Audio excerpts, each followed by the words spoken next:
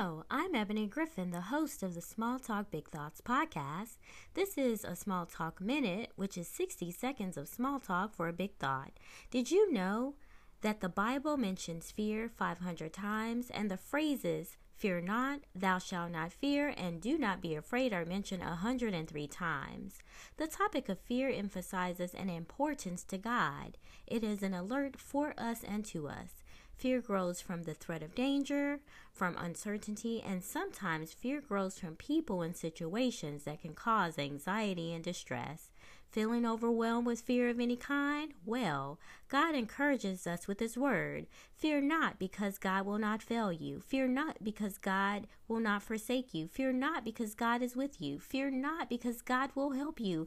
Fear not, because God knows your name. Fear not, because God takes pleasure to give you the kingdom. Simply put, no matter what you're going through, fear not.